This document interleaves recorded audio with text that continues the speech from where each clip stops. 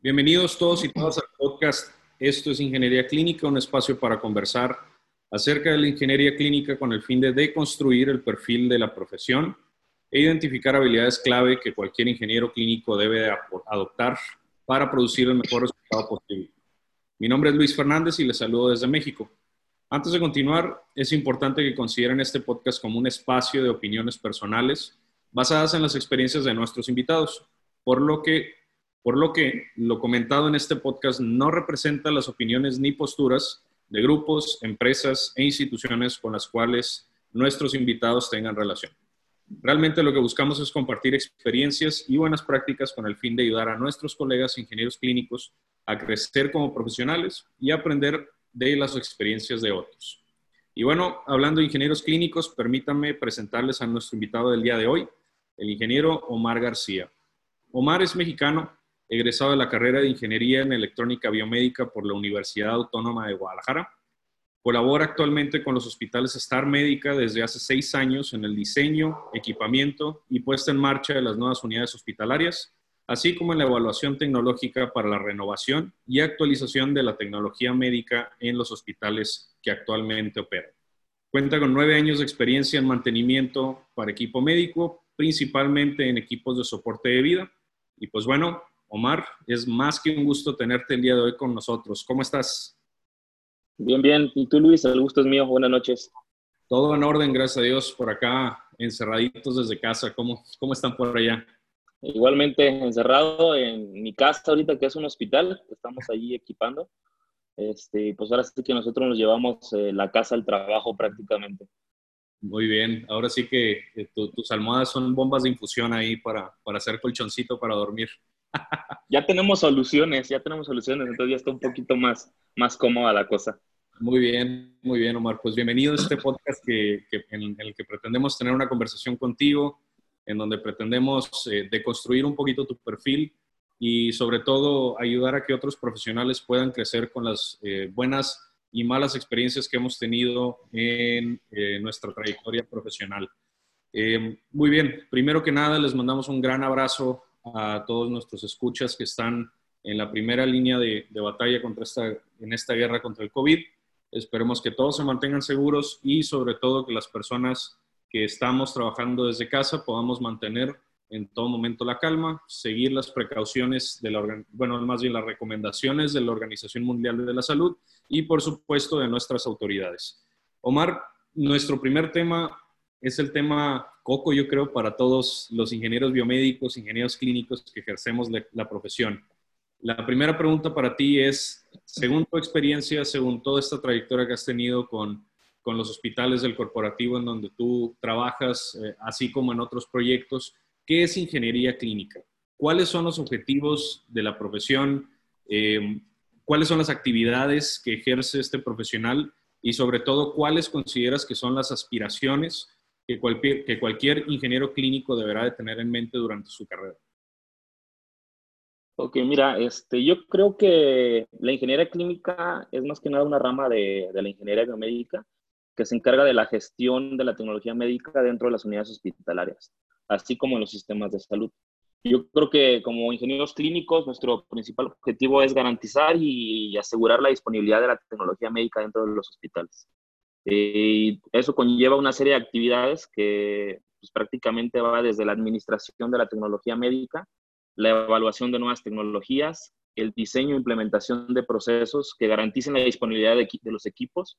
Y yo creo que todo esto, en resumen, conlleva a lo que es nuestro principal objetivo, que es garantizar la seguridad del paciente.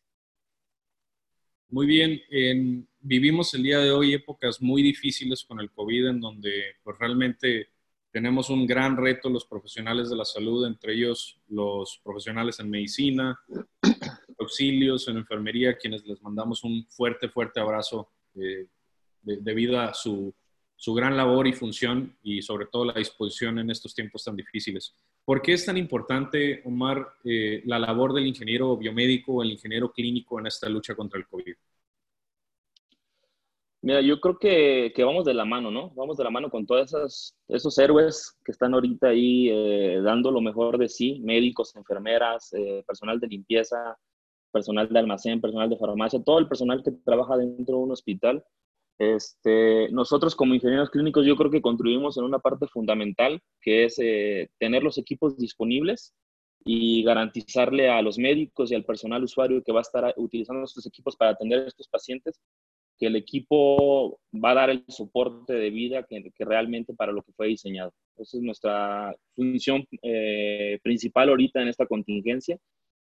También yo creo que ahorita entramos mucho en el tema de la evaluación de la tecnología, ahorita con todo este desabasto que se está presentando de equipos, sobre todo los ventiladores, que están surgiendo nuevos fabricantes, que están surgiendo por ahí nuevas empresas que quieren importar nueva tecnología.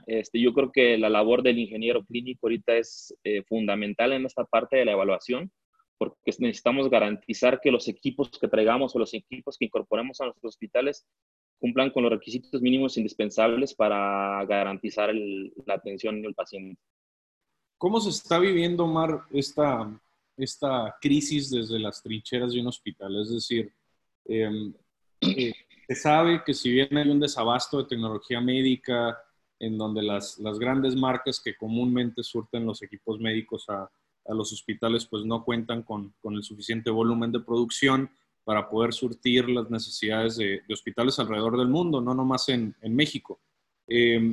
Supongo que ante el posible pico que se viva en las próximas semanas de este virus, por lo menos en México, que es donde nosotros residimos, pues se va a poner difícil la cosa, ¿no? O sea, en donde ya realmente ha habido varias manifestaciones en donde las camas de terapia intensiva se están viendo, pues ahora sí que en baja disponibilidad, o sea, más bien en una ocupación muy alta y que hacen falta camas.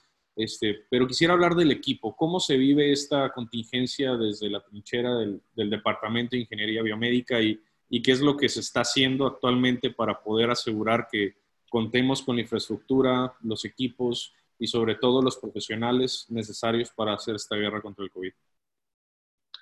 Mira, yo creo que hay mucha especulación al respecto. Yo creo que también a veces nos afecta mucho la desinformación o todo lo que se maneja en los medios, a veces en un tono de alarmar o de preocupar un poquito más. En los hospitales la verdad es que sí existe esa incertidumbre de hasta dónde vamos a ser capaces de responder o hasta dónde vamos a ser capaces de atender.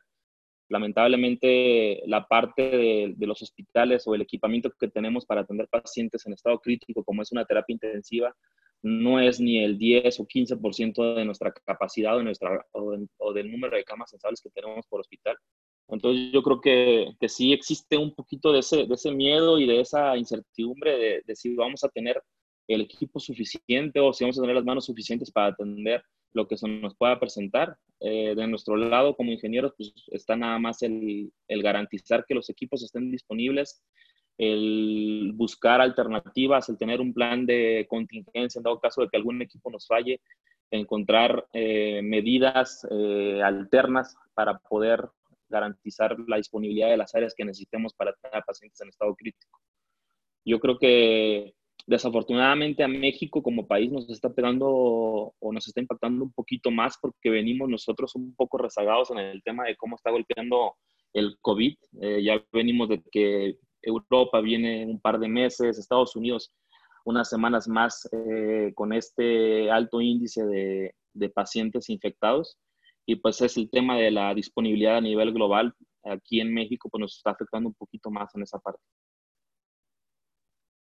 Ahora, la percepción general en nuestra profesión, y seguramente tú lo has vivido al igual que yo, en donde esa percepción del ingeniero biomédico está destinado principalmente a actividades relacionadas al mantenimiento.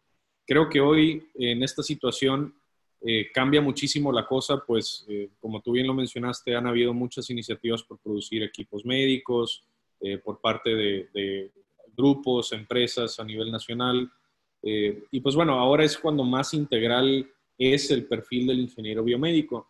¿Nos pudieras ayudar a describir algunas de estas funciones, además de la parte de mantenimiento que un ingeniero clínico comúnmente ejerce dentro de una institución de salud? Sí, yo creo que prácticamente pudiéramos dividir en dos el rol del ingeniero biomédico. Tenemos el ingeniero o el técnico biomédico, el ingeniero de servicio, que es el que está encargado de garantizado de revisar que los equipos estén funcionando, hacer las rutinas de mantenimiento, los checks diarios, mantenimiento predictivo, mantenimiento preventivo, mantenimiento correctivo, toda la parte de capacitación al personal usuario, que es muy importante también, porque muchas de las fallas o quasi fallas que se presentan en los equipos es a veces por un mal uso o por una falta de capacitación al usuario. Y la otra parte que es la gestión o la parte de administración, que pudiera ser ya más el perfil del ingeniero clínico, que va más enfocado a ver o a hacer la evaluación de la tecnología que se tiene disponible en el hospital, ver las necesidades que se tienen con las áreas con las que nosotros trabajamos en conjunto en cuanto a requerimientos de nuevos equipos, de nuevos insumos, de refacciones, el darle las herramientas tanto a los médicos como a las enfermeras para que puedan trabajar y hacer su labor con los pacientes, como a nuestros ingenieros de servicio para que puedan reparar o mantener los equipos disponibles, ¿no?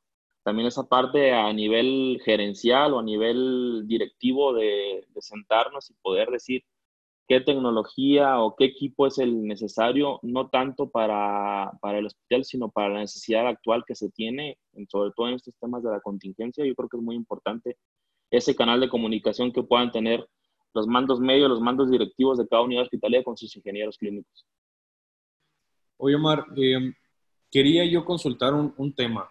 Hace 10 años se vino una epidemia que es la influenza H1N1, en donde como país nos veíamos en una situación muy similar a la que vivimos hoy. Por supuesto que hoy se magnifica por el tema de las redes sociales y fake news y demás que nos acechan también. Se dice que vivimos dos guerras, ¿no? Una contra el COVID y otra contra la desinformación, ¿no? Las famosas cadenas ahí de rézate 10 Padres Nuestros y mándala a 10 personas y te vas a curar y puras de esas. Pero bueno, hay muchas cosas que se siguen presentando desde H1N1, ¿no? O sea, desde el mismo hecho de saber con cuántos equipos médicos contamos, en qué estatus están, cuánto dinero necesitamos para reparar aquellos que no están funcionando.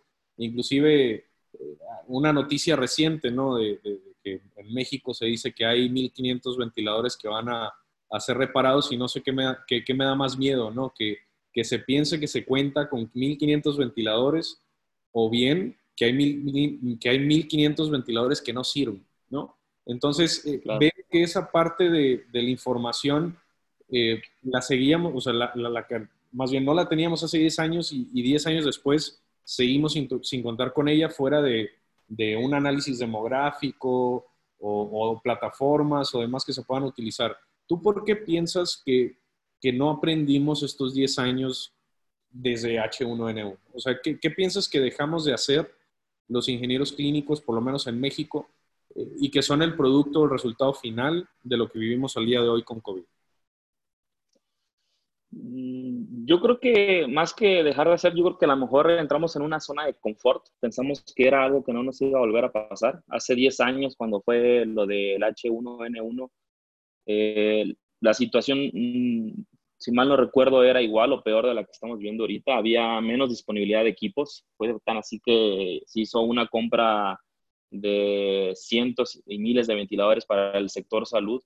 Pero más bien lo que siento que hicimos es tratar de resolver el problema en el momento y no le dimos una solución real a lo que veníamos arrastrando.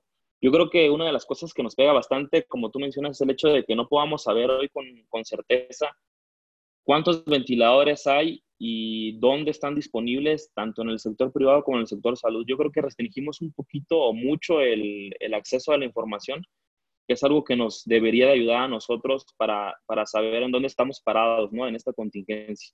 El hecho de que no haya una comunicación tan directa entre las instituciones de salud del sector privado y las del sector público, pues también nos deja ahí un poquito mal parados para saber cómo afrontar el reto que se nos viene encima. Una de las principales herramientas que podemos utilizar en un hospital, por supuesto, es el equipo médico, que es la herramienta fundamental para hacer diagnóstico, tratamiento, rehabilitación a pacientes a través de los profesionales de la salud. Y por supuesto, como bien mencionaste al inicio, el ingeniero clínico es quien se encarga de que estos equipos estén disponibles, estén seguros, sean rentables, confiables durante toda su vida útil, ¿no? Quisiera yo consultarte el siguiente escenario.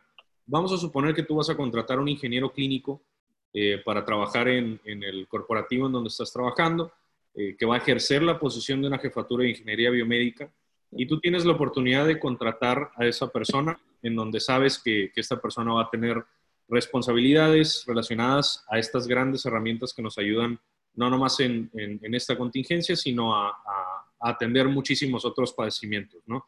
Estaba platicando con un buen colega en Paraguay, en la edición anterior del podcast, en donde se decía que inclusive el COVID les pegó en un muy, muy, muy mal momento, porque venían de una crisis muy fuerte con el dengue, con la peor crisis que han tenido con el dengue en la historia del país, y encima de eso, pues viene COVID a duplicar esa amenaza, ¿no?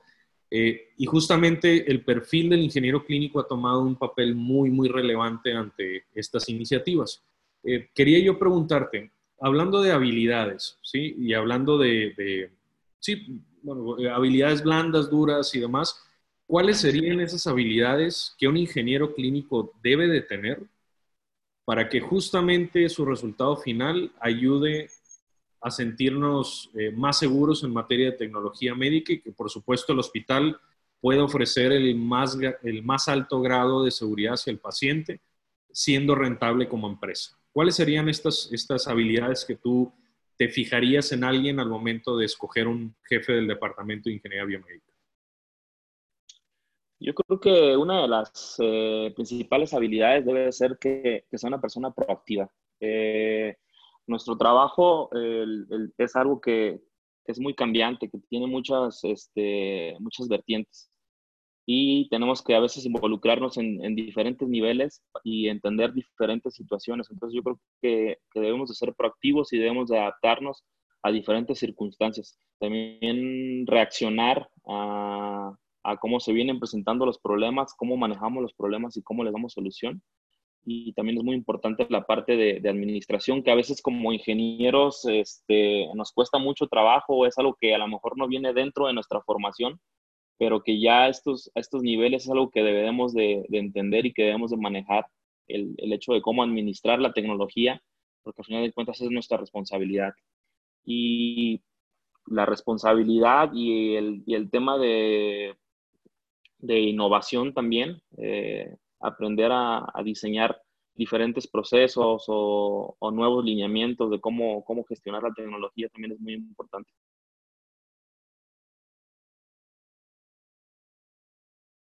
Logro identificar 5 habilidades que mencionaste, las voy a repetir: proactividad, adaptabilidad, capacidad de reacción, buena administración, innovación y creatividad. Algo que platicaba también con el ingeniero Santiago en la edición anterior era que yo me acuerdo cuando estaba estudiando en la escuela, que no fue hace mucho, y justamente recuerdo el tema de cálculo, el tema de clases de ciencias de la salud y de ingeniería física y demás. Pero justamente nunca se me va a olvidar una clase que llevé que pensé que al momento de tomarla iba a ser insignificante y él se vuelve más clave que nunca, que es comunicación efectiva, oral y escrita, ¿no? Vemos que muchos de los actores con los que nosotros tenemos relación en nuestro día a día, como lo son profesionales en medicina, directores hospitalarios, inclusive el mismo gobierno a través de sus programas de certificación hospitalaria, entes regulatorios y demás, en donde la comunicación juega un rol muy clave, ¿no? ¿Tú crees que existieran algunas materias, llamémoslas así, complementarias, que no llevaste tú en la carrera que te hubiera gustado llevar para el día de hoy, ofrecer tal vez el mismo resultado que tienes hoy, pero de manera más rápida? O sea, tal vez algo de habilidades blandas o algo por el estilo.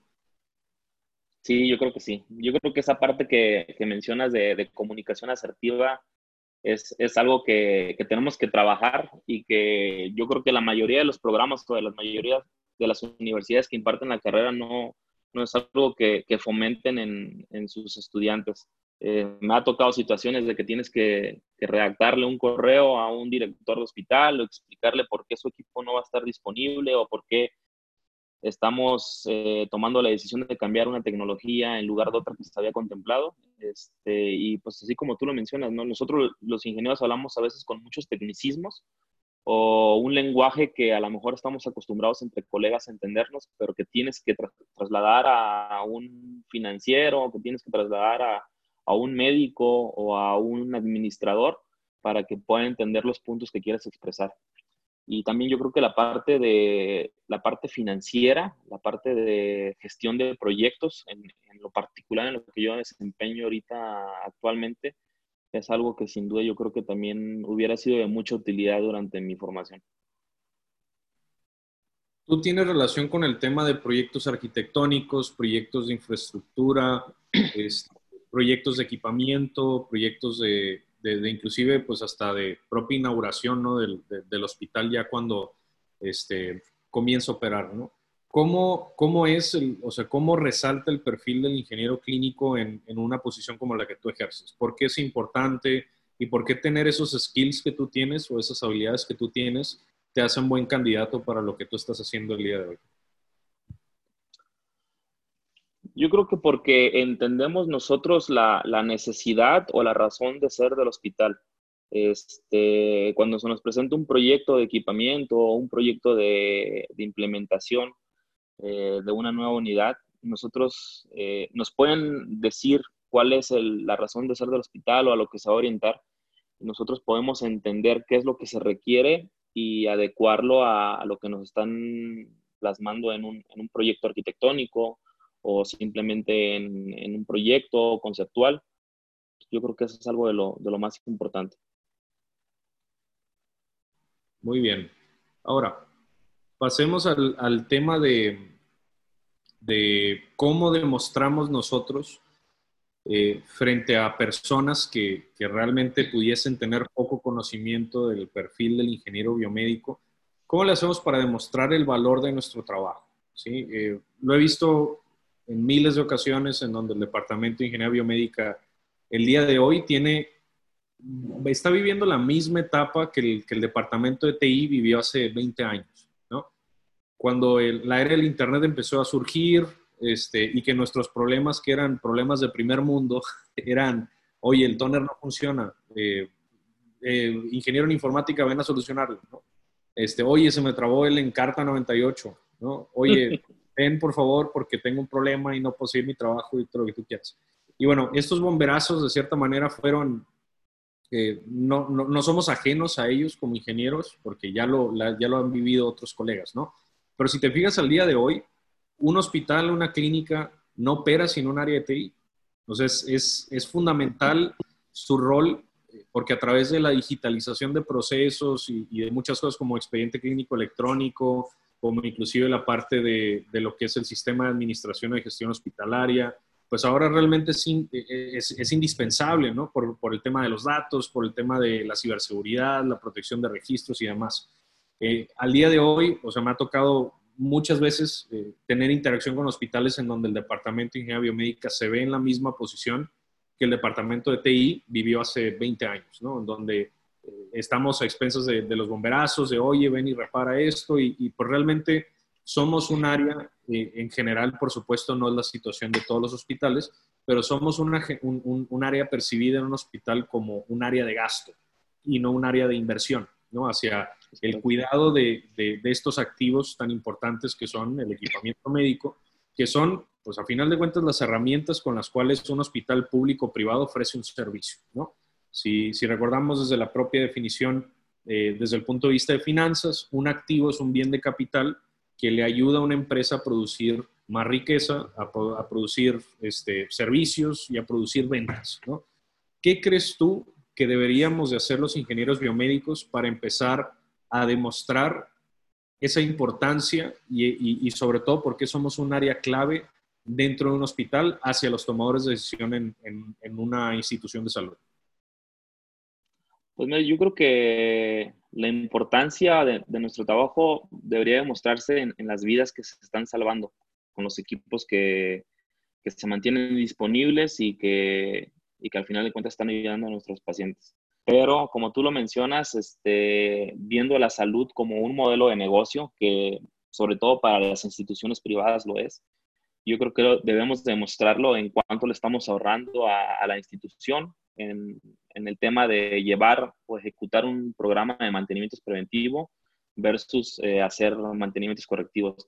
Mostrarles esa parte de cómo se inclina la balanza de llevar una correcta gestión de la tecnología médica, y cómo se beneficia la misma institución al mantener sus equipos disponibles versus lo que se gastaría en mantenimientos correctivos, en pago de proveedores externos y todas estas circunstancias que a veces el no tener un ingeniero clínico dentro de un hospital, pues se le pudieran pasar a las otras áreas de la administración del hospital. Ahora, hablaste de un punto que creo que es bien importante escarbarle un poquito más, ¿no? Que es el tema del dinero, ¿no? En una institución pública y en una institución privada, por lo menos mi percepción personal, que pudiera estar a debate con lo que tú piensas, por supuesto, es que a final de cuentas cualquier tipo de institución de salud maneja la escasez, ¿no? O sea, todos tienen digámoslo así, un presupuesto finito, todos manejan recursos definidos, ya sea provenientes del gobierno o ya sea provenientes de una venta, ¿no? De servicio. Tocar el tema del dinero es muy importante y creo que es muy válido que nosotros comencemos a medir ese gasto y ese desempeño. Desafortunadamente no todas las instituciones de salud cuentan con este historial de compra de los equipos, de cuántos han gastado y demás. Y realmente la percepción directiva en un hospital pudiese ser que inclusive pues estamos gastando más o menos lo mismo o estamos gastando más o menos un poquito más o menos. ¿Cómo sugerirías tú que algunos de los ingenieros que nos están escuchando al día de hoy comenzaran a medir ese gasto? ¿Cómo pudieran ellos, a través de lo que ellos reciben, facturas y demás, pudieran empezar a hacer ese análisis cuando realmente lo que nos falta es tiempo, ¿no? O sea, porque suena muy bonito hablarlo tú y yo y decir, sí, hay que empezar a medir esto y demás, pero ¿cómo crees que ellos pueden empezar literal con lo que tienen al día de hoy, con el mismo tiempo que tienen el día de hoy? Porque al final de cuentas es una inversión de tiempo hacia demostrarle a un director pues, lo mucho o lo gran importante que es nuestro perfil. ¿Cómo pudieran empezar literal con medición de indicadores financieros for dummies, ¿no? Si lo quieres ver así. Pues mira, yo creo que si no tienes nada, hay que empezar a comentar todo, ¿no? Todo el tema de los gastos y tener la mayor información de la parte de cuánto costó el equipo y lo que sale invertido. Y en base a eso poder ir obteniendo ahí parámetros y registros que nos puedan indicar cuánto se ha gastado versus lo que costaría el equipo.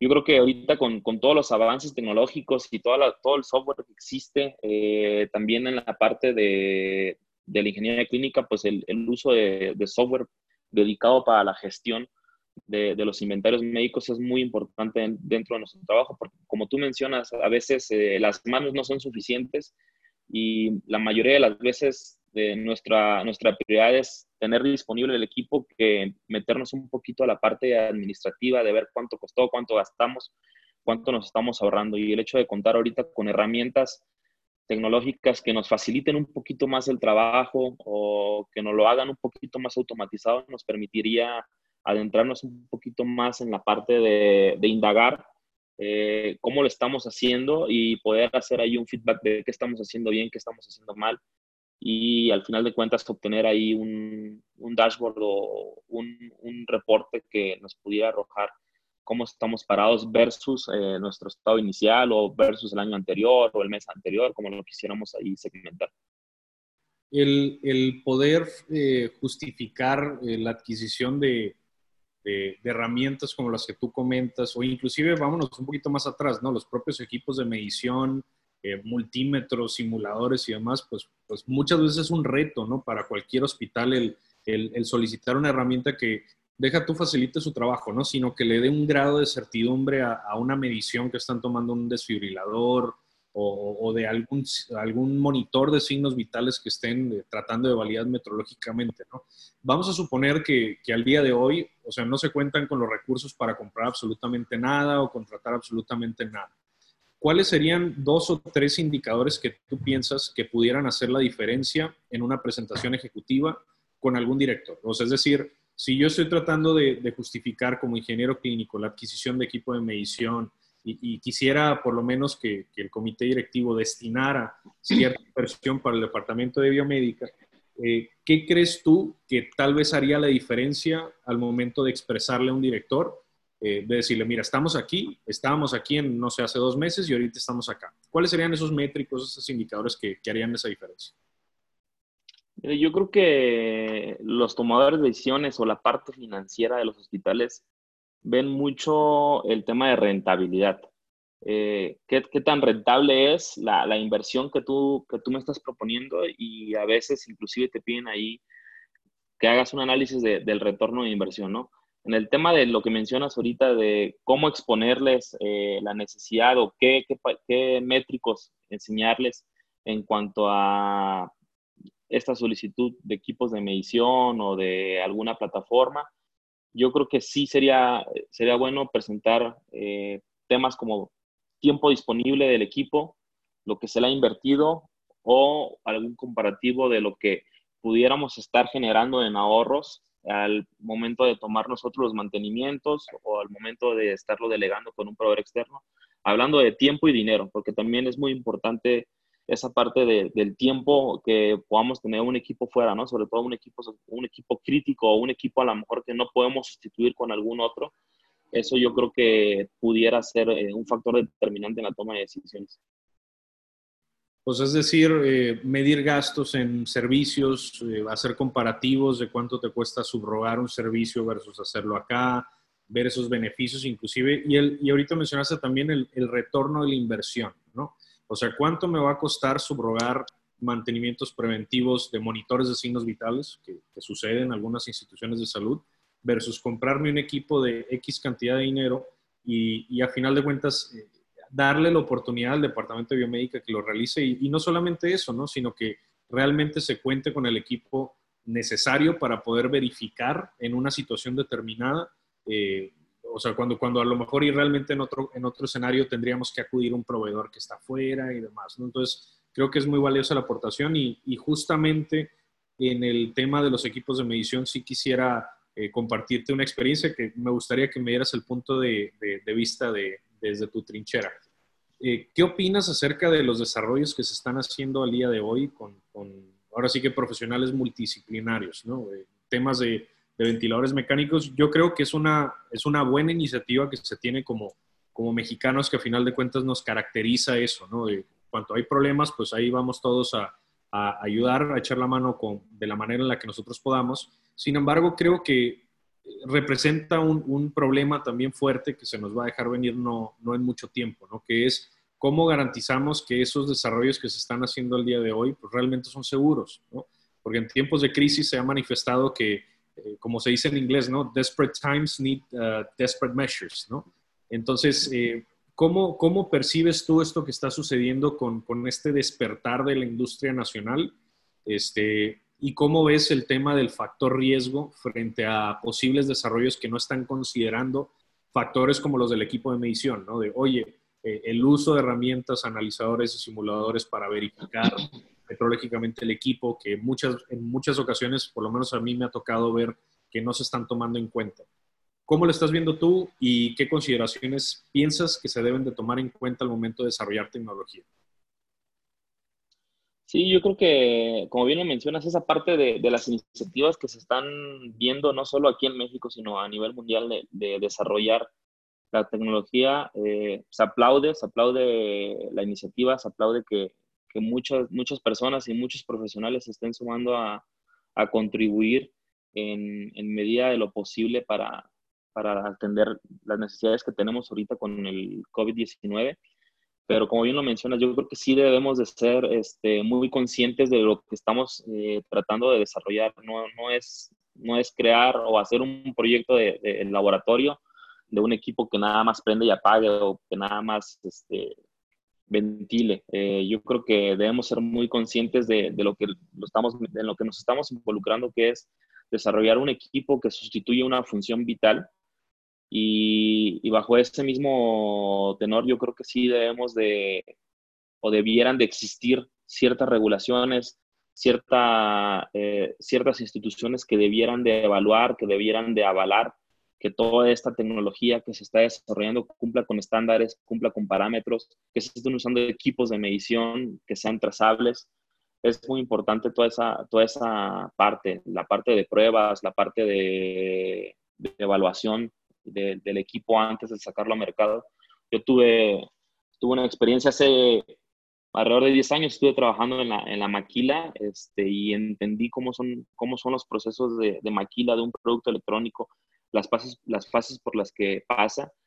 Y pues yo creo que ahorita, a pesar de la urgencia, a pesar de la necesidad que tenemos, no deberíamos de salirnos de esa línea, de esos estándares de calidad que ya están establecidos para el tema del diseño y desarrollo de dispositivos médicos.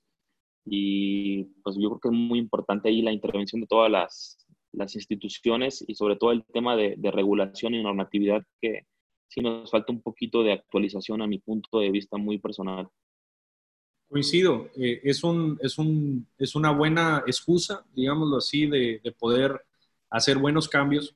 Me ha tocado asesorar un par de proyectos en donde pues, realmente se carece completamente el enfoque de la seguridad del paciente, ¿no? Y eso no está mal, o sea, a final de cuentas es parte de una iniciativa que ejercen estas personas o que ejecutan estas personas y que no está mal, o sea, está muy bien.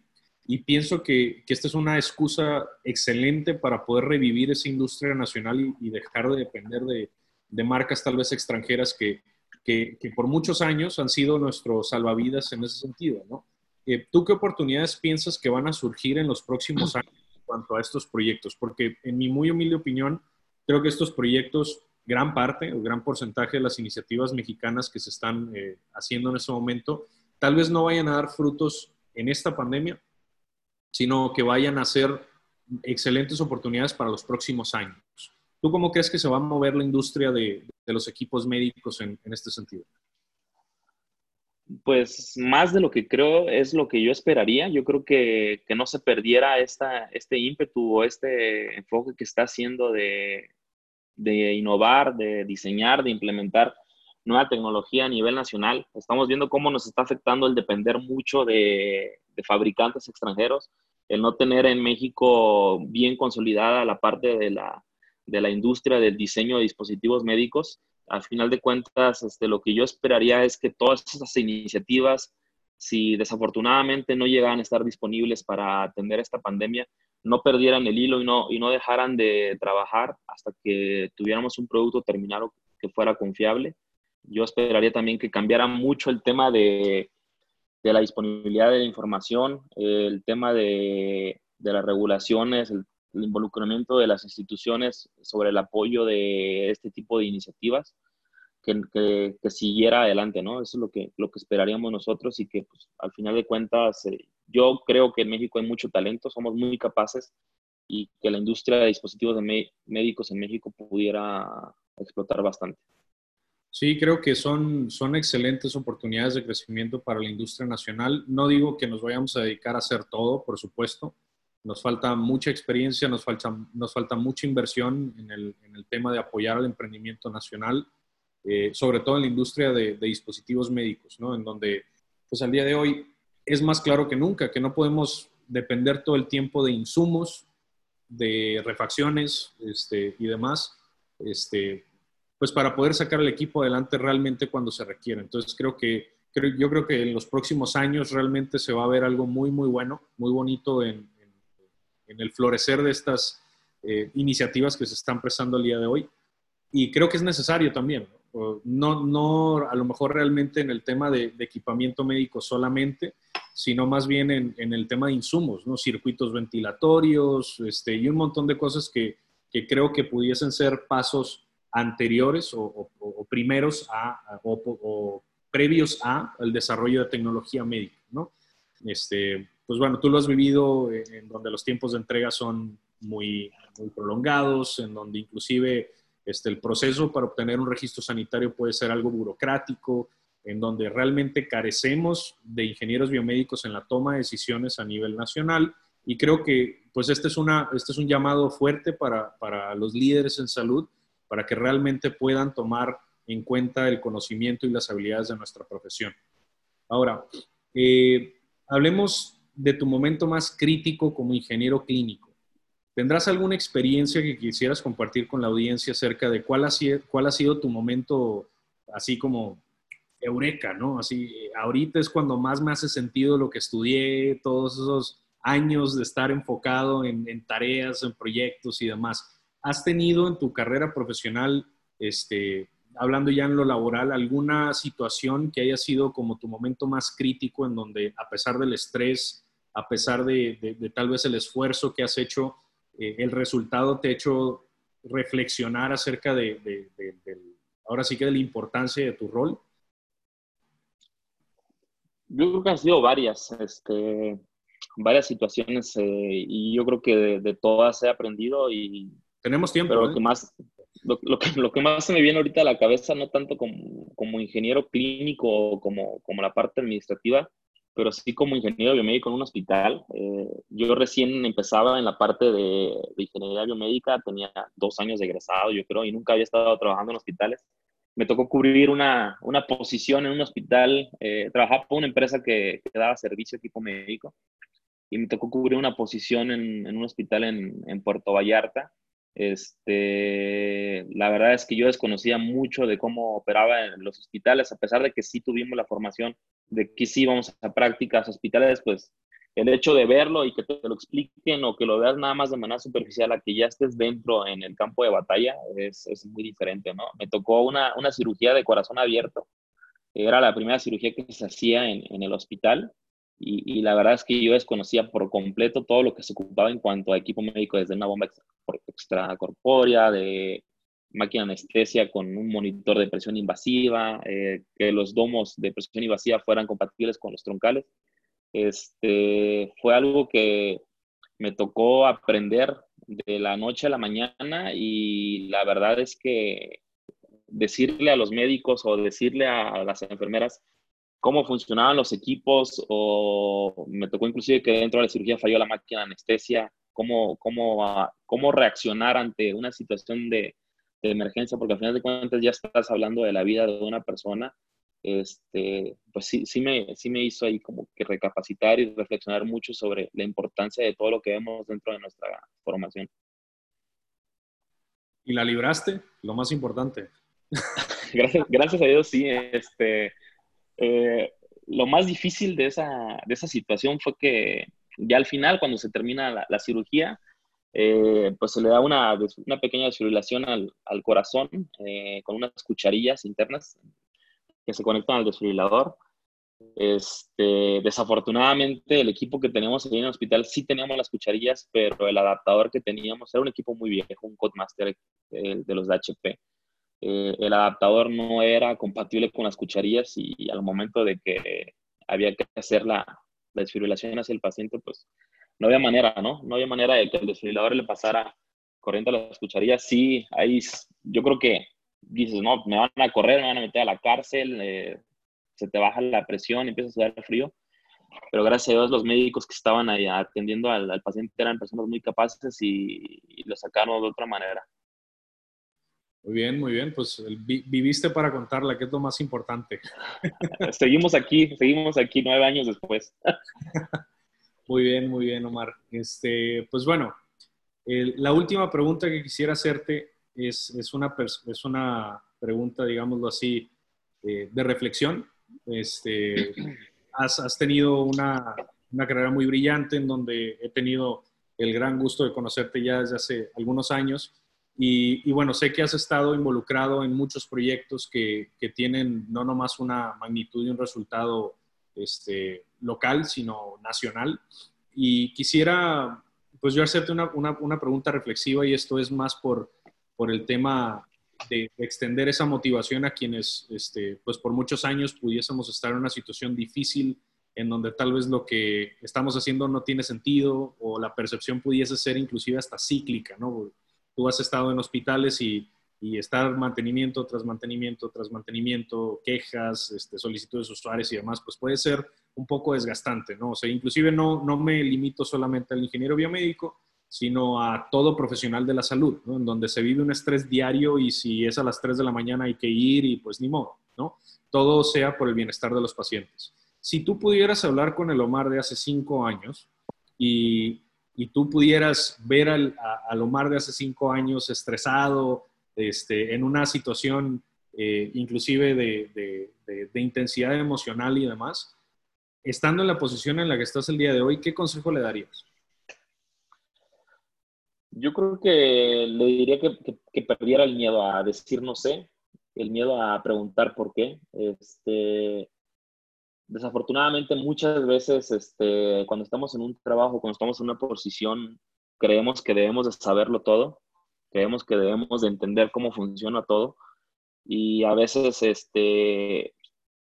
caemos un poco en el egocentrismo de no saber decir no sé, pero lo puedo investigar o preguntarle a alguien más por qué se está haciendo así, cómo funciona. Yo creo que eso sería algo que le diría a mi yo de hace 5 años. ¿Y tu yo de hace 5 años estaría orgulloso de quién eres el día de hoy? Digo, la pregunta es obvia, ¿no? Yo creo que sí. Estoy muy agradecido con Dios, con la vida. He tenido muchas oportunidades a lo largo de mi trayectoria. He conocido colegas personas como tú, que me han aportado mucho. He aprendido de muchísimas personas. Yo creo que es lo más importante, ¿no? El poder estar rodeado de gente muy capaz, gente con con mucha inteligencia, con mucho conocimiento que me han aportado a mí para ser una mejor persona, tanto profesionalmente como personalmente. Muy bien, Omar. Y pues bueno, por último, antes de despedirnos el día de hoy, quisiera preguntarte si tuvieses algún mensaje, algún saludo que quisieras hacer a nuestros colegas ingenieros biomédicos, algún mensaje de motivación que quisieras tú compartir con ellos. Pues agradecerles a todos esos ingenieros que están ahora sí que en la primera línea, ahí en los hospitales. Sé que la situación es difícil, a veces nos llena el miedo, nos llena el temor de lo que se está viviendo. Agradecerles a ellos la disposición, la actitud que tienen para seguir de pie, para seguir haciendo su trabajo día a día, a pesar de los riesgos que se conllevan, particularmente a los chicos de Star Médica, que la verdad es que es un grupo de biomédicos que son muy capaces, que son muy dinámicos y de las personas con las que tengo trato y que conozco personalmente y que me siento muy orgulloso de poder haber formar parte de su equipo de trabajo. Muy bien, Omar, pues ha sido un honor y un muy fuerte gusto haber tenido esta charla contigo. Espero que desde tu trinchera hagas todo lo posible por mantenerte seguro. Te agradezco muchísimo a nombre de muchos colegas ingenieros clínicos alrededor del mundo el trabajo que estás haciendo porque al igual que los profesionales de la salud, nosotros también somos parte de este grupo de profesionales que estamos haciendo hasta lo imposible por garantizar que esta situación pues pase lo más rápido posible, ¿no? Entonces, te agradezco muchísimo, espero que no sea la última vez que te tengamos por acá. Y pues bueno, este espacio sigue abierto el día que tú decidas y que tengas el tiempo, porque sé que eres más ocupado que el Papa, estar aquí con nosotros. Entonces, muchísimas Al gracias. contrario, el gusto es mío. Muchas gracias. Te mando un fuerte abrazo. Igualmente, saludos. Hasta luego.